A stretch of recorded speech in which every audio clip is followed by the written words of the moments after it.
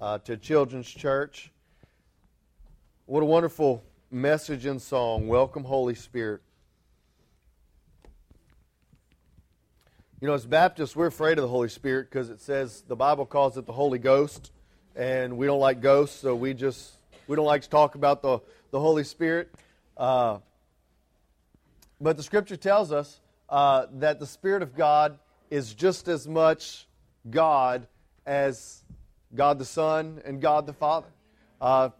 John chapter 14 talks about the Spirit of God. It talks about that whom the Father had promised, the Paraclete, the Helper whom the Father had promised will come, will encourage us, will bring to our remembrance all that Christ had spoken to us. And so we are indeed promised the gift of the Holy Spirit. And when Pentecost came, not only were we promised the gift of the Holy Spirit, but that promise was realized whenever the Holy Spirit was given to all those who would believe. If you have your Bibles, I ask you to open up to the book of Matthew chapter 2. Brother Chris, I told you we were going to read verses 1 through 23. I lied. We're only going to read verses 1 through 12. Matthew chapter 2, verses 1 through 12.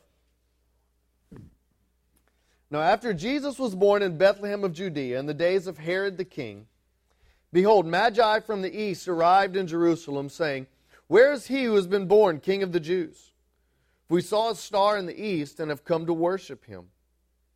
When Herod the king heard it, he was troubled, and all of Jerusalem with him. And gathering together all of the chief priests and scribes of the people, he began to inquire of them where the Christ was to be born. And they said to him, In Bethlehem of Judea, for so it has been written by the prophet. And you, Bethlehem, land of Judah, are by no means least among the leaders of Judah, for out of you shall come forth a ruler who will shepherd his people, who will shepherd my people Israel. And Herod secretly called for the Magi, and ascertained from them the time the star appeared. And he sent them to Bethlehem, and said, Go and make careful search for the child. And when you have found him, report to me that I too may come and worship him. And having heard the king, they went their way. And lo, the star which they had seen in the east went on before them until it came and stood over to where the child was. And when they saw the star, they rejoiced exceedingly with great joy. And they came into the house, saw the child with Mary his mother. And they fell down and worshipped him. And opening their treasures, they presented him gifts of gold, frankincense, and myrrh. Having been warned by God in a dream not to return to Herod, they departed for their own country by another way. Let's pray. God, we thank you for your goodness. We thank you for your promised Holy Spirit, Lord, which not only inhabits the praise of his people, Lord, but gives us direction, discernment, and wisdom where we lack. Gives us encouragement in times of despair. Give us strength in time of weakness. Lord, we ask for your Holy Spirit this morning to give us insight into your word. Lord, that we might not hear from a preacher, but that we may hear from your Holy Spirit. Lord, we thank you for Christ. And it's in his name we pray. Amen. Well, as we study the book of Matthew, it's important that we remember that Matthew was written by Matthew. And it was written, the audience of Matthew was written to the Jews. And the theme of Matthew is Jesus as Son of David. So we have Matthew was written by Matthew, the tax collector, written to the Jewish audience. And it was written to present a theme that we will see all throughout the book of Matthew, that Jesus is the Son of David, that he is the promised one of God, that he is the anointed one whom God had promised from old. Now, as we look at the birth story of Jesus in the book of Matthew, Matthew's gospel is the only gospel to record the visit of the Magi. Now, some of your Bibles may translate that word Magi a little differently. How many of you have wise men there in Matthew chapter 2? What about kings? Does anybody have kings? We sing the song, We Three Kings of Orient Are. The reality is that the visitors that came and visited Jesus, they weren't kings. They were probably from the land of Persia, because magi is a Persian word that has no direct Greek translation. The best thing we can do is that they were probably astrologers. They were probably learned men who had studied the stars, who had studied the constellation in the stars, and they were astrologers. And they came to Jesus. They came to find Jesus. Now, it's important for us to understand a couple of key things and understand a couple of myths that have come up over the years. First of all, the idea is that there was the star, like we see in all the Christmas cards, that was constantly over Jesus and just kind of followed Jesus like a spotlight wherever he went. Well, notice that the Scripture says that the Magi saw the star in the east. Now, if they're in Persia, which is east of Jerusalem, and they see the star in the east, they're not going to travel west to find out where this star is hovering over, because if they see the star in the east and they're going to find out where the star is over, or the place under the star in the east, then which direction are they going to travel? They're going to travel, if the star's in the east, they're going to go east, right? Now, if the star was in the west, then they would travel west. But the Scripture is very plain and very clear that the star is in the east. And you say, well, preacher, they're saying that while they were in the east, they saw the star. No, the language is very clear that the direction, the adverb, and the language tells us that the seeing of the star, that the star appeared east of where they were. Now, this tells us that the star did not constantly stay over where Jesus was. And so what is this star that they saw? The reality is that we really don't know. Whether it was a comet, whether it was a supernova, whether it was all of the planets lining up, Jupiter and Saturn and some other planet lining up, creating this large star, whether it was some other supernatural event in the heavens, we don't know. What we do know is that all throughout Scripture, astrology is looked upon with derision. Go with me, if you will, to Isaiah chapter 47.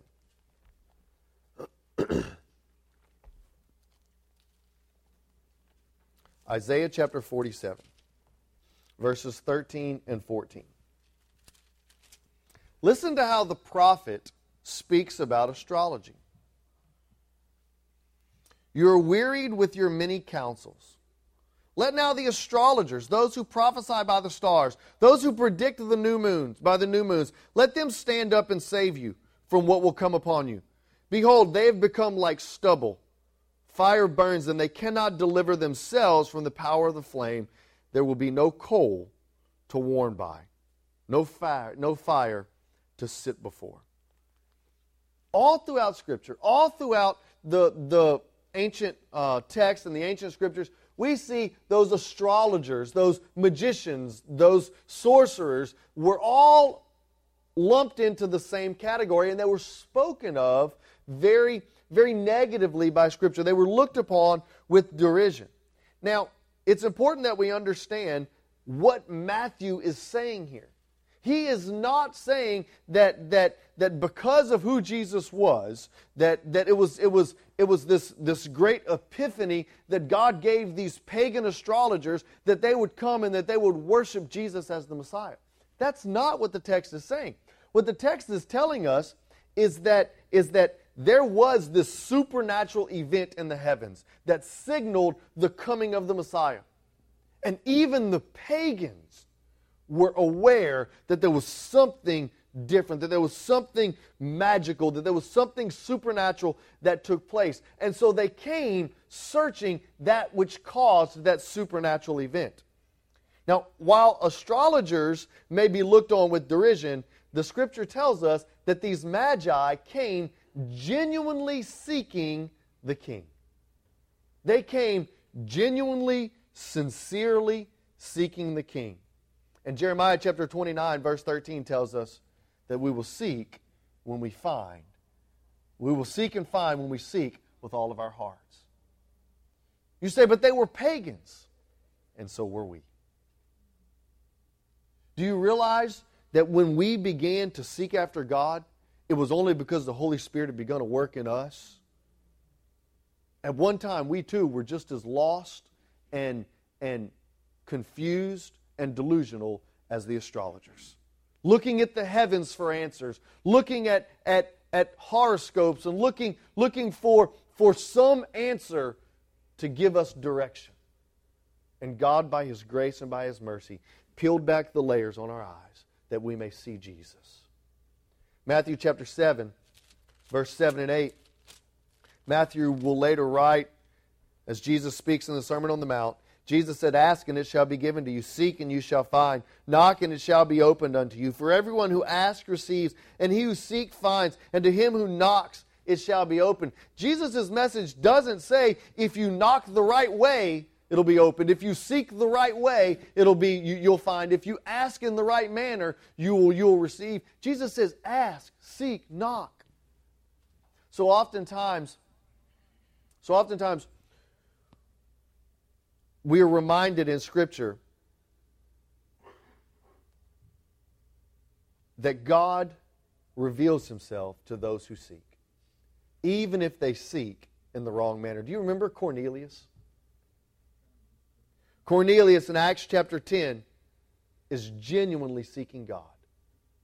He's a pagan. He does not know God. He is a God-fearer, but he's not an Israelite.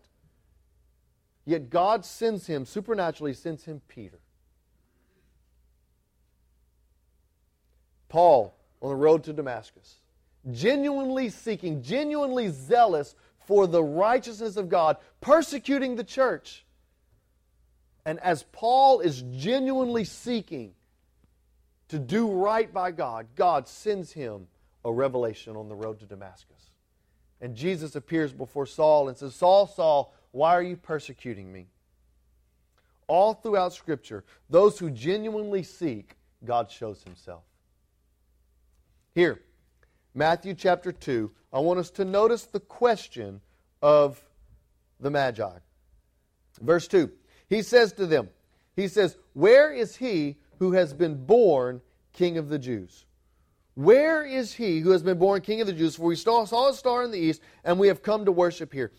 Matthew chapter 2, verse 2, we see the theme of Matthew. They don't say, "Where is He who has been born, and where is the prophet who has been born? Where is the great miracle worker? Where is the great healer that has been born?" Notice the language. Where is He who has been born King of the Jews? Where is He who has been born, He who is of royal blood? Where is He who has been born King of the Jews? Jesus was visited by men of great importance. In the world that they lived in, the Magi, the astronomers, the astrologers, the sorcerers, the magicians, were men of great importance, great wealth, and great influence. Contrast that visit with the visit in Luke chapter 2. Luke chapter 2, who visits Jesus? The shepherds. This is Charlie Brown Christmas.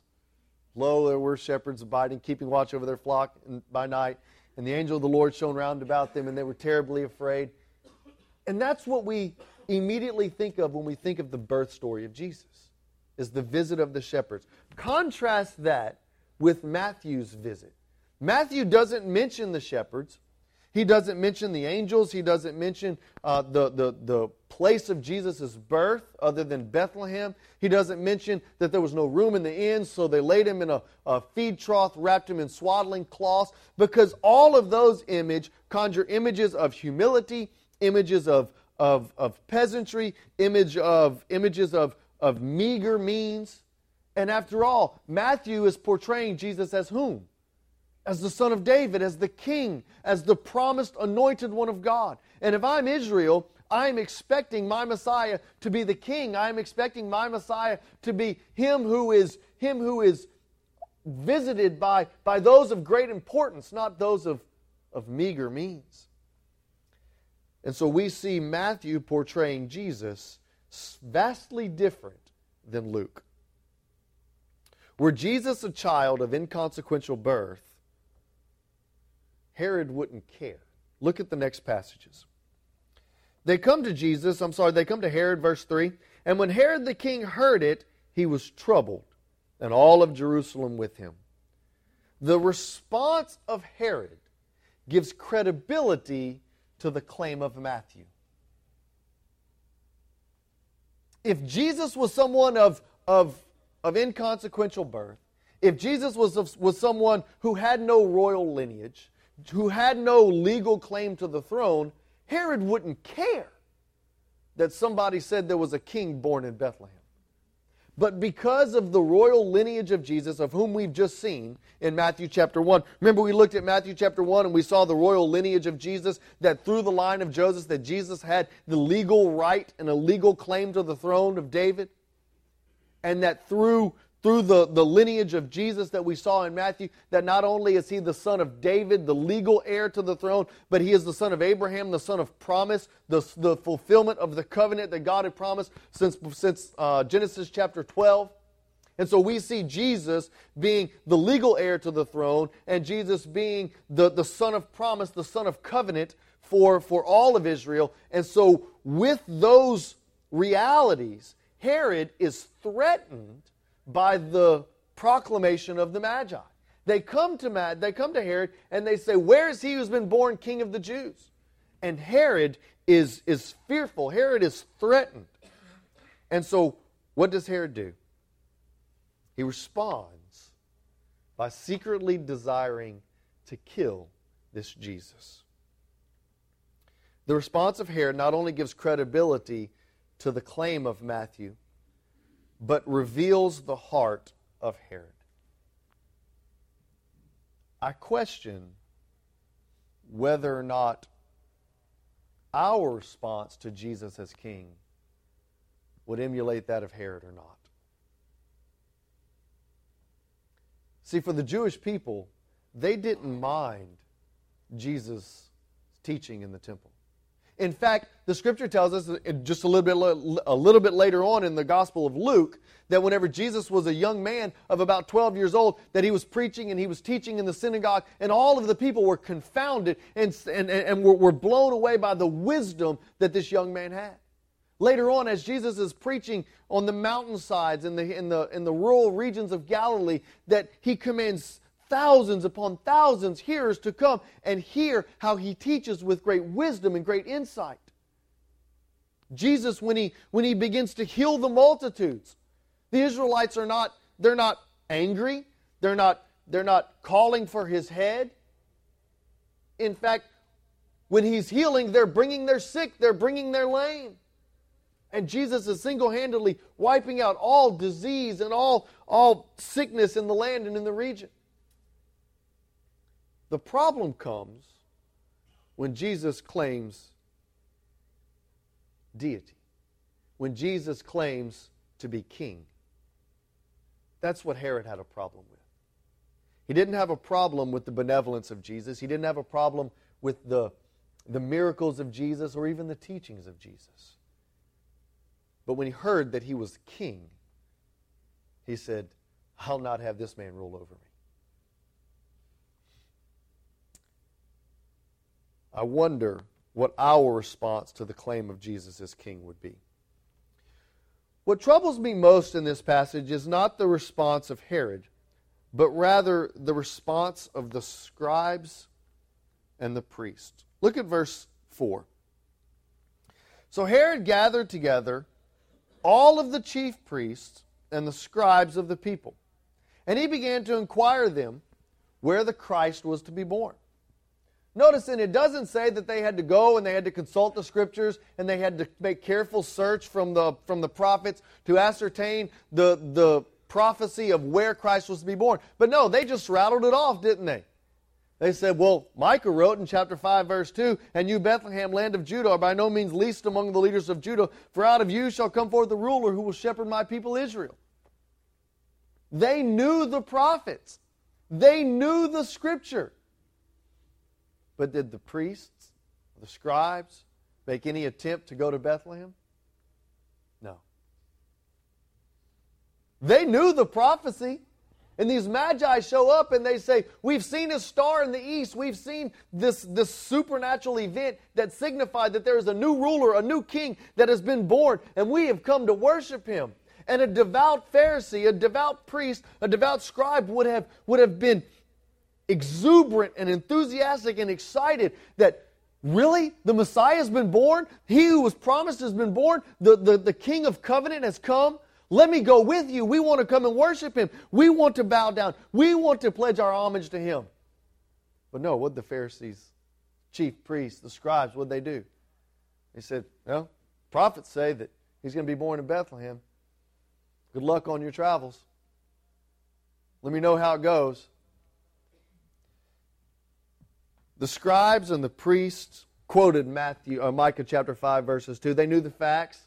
They could quote the scriptures, but they couldn't care less about the implications.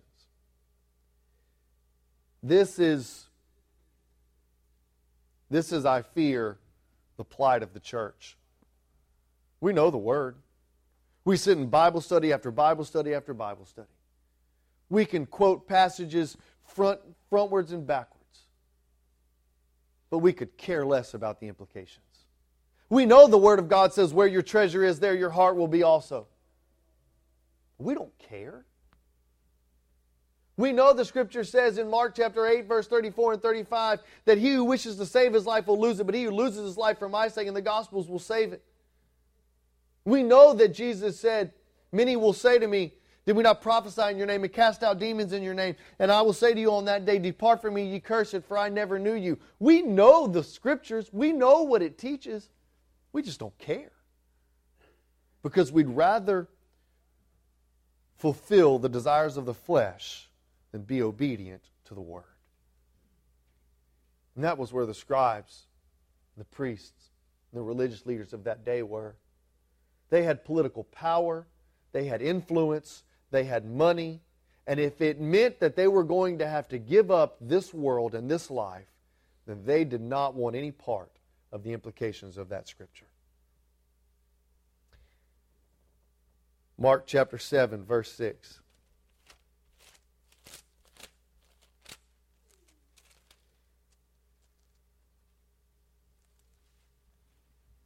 I fear that this is the plight of the church. He says, rightly did Isaiah the prophet prophesy.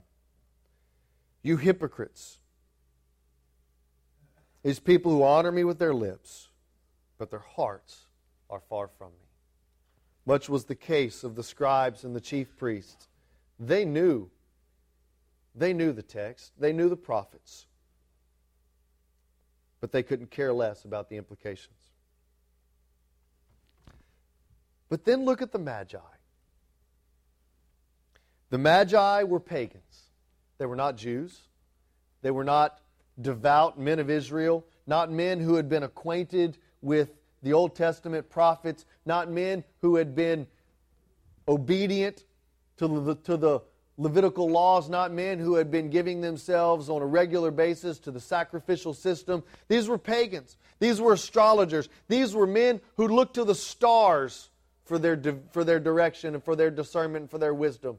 These were not devout men. These were not Jews. These were not people who were believers and who were followers of the God of Israel. These were pagans, lost.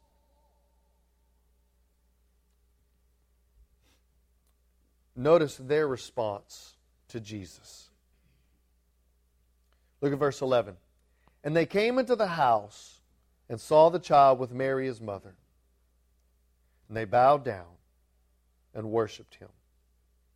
And opening their treasures, they presented him gifts of gold, frankincense, and myrrh. There were three actions of the Magi. The first thing they did was they bowed. They humbled themselves, acknowledging that in all of my effort and all of my wisdom, I bow in humility before this baby. The second thing they did was they worshiped. They adored. They gave homage to this child. And the third thing they did was they opened their treasures. They gave Jesus access to that which was most important to them. What is most important to us? Have we responded in kind? Have we responded in the very way that the Magi responded? Notice the two in our story who were Jews, who knew the Scripture, who knew the prophets, Herod and the scribes and the priests, responded with pride, responded with either outright rejection and resentment of Christ or indifferent apathy, not giving heed to the implications of the word. But the pagan, the one who knew not God, responds with sincerity and worship and opening their gifts. They opened that which was most important to them, and they gave it to Jesus. Have we opened our hearts? That which was most important to us. Have we given Jesus access to that which is most important to us? It's interesting to note that when they opened their hearts in worship, that God changed their direction. Look at verse 12. And having been warned by God in a dream not to return to Herod, they departed for their own country in another way. They came to Jesus not knowing what they would find. They came to Jesus not knowing the implications of what they would find. Yet when they met Jesus, immediately He changed their direction. Isn't it interesting that the pagans who come in contact with the anointed one of God, the sovereign Son of David, have their direction in their life changed immediately? But the chief priests and the scribes, who give no heed to the teachings of the prophets, the king who outright rejects Christ, their lives and their direction continue along the same path. But the pagan who opens his heart has the direction of his life changed drastically. What is Matthew telling us? It's important for us to understand, who was the book of Matthew written to? The Jew. What is he saying to the Jew? He's saying your ethnicity is not as important as you think it is. Your lineage is not as important as you think it is. Your heritage is not as important as you think it is. Remember the genealogy? Who was Matthew clear to point out? It was Rahab, the prostitute. It was Ruth, the Moabitess. It was these who were not Jews in the lineage of Jesus. He is quick to point them out to remind the hearers that while you may be ethnically Israel, it is by faith that we come unto salvation. It is not our right. It is not our inheritance. That which changes your direction is by faith. Paul tells it in Romans. He says, the just shall live by faith. It is by faith in Christ that we are saved. In Hebrews, the author tells us without faith it is impossible to please God. It is by faith. When we come to Jesus, and when we open up that which is most precious to us, our lives, our souls, and we give it to Jesus, He promises to change our direction. He promises to take our feet from the miry clay and place it upon the rock. He promises to take us from a life of darkness and to give us the light of life. He says, the enemy comes but to steal, kill, and destroy, but I have come that you might have life and have it more abundantly. The truth of the gospel is that in and of our own lives and in and of our own ways, that the Scripture tells us in Proverbs that there's a way that seems right to man, and the end thereof is death. Countless times throughout Scripture, we see Jesus make this statement. He who wishes to save his life will lose it, but he who loses his life for my sake shall find it. The last shall be first, and the first shall be last. the things that don't make sense in this world. It makes sense to reach after and to lust after and to strive for the things of this world. Jesus says, where your treasure is, there your heart will be also. The Magi came looking for a king, not knowing what they would find. They found Jesus, and their life was dramatically changed. Maybe you're here this morning, and you've come just like the Magi, not knowing what you'll find, not knowing really what you're looking for.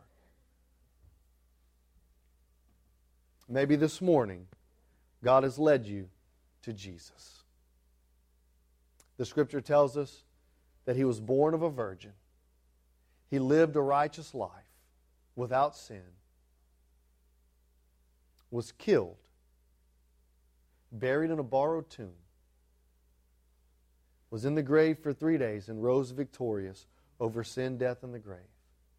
And all those who have placed their faith and trust in Jesus, in His death, His burial, and His resurrection, may have eternal life. That's the message of the gospel. Maybe you're here this morning and you've come not knowing what you'll find, but you found Jesus. May He change your direction today. Let's pray.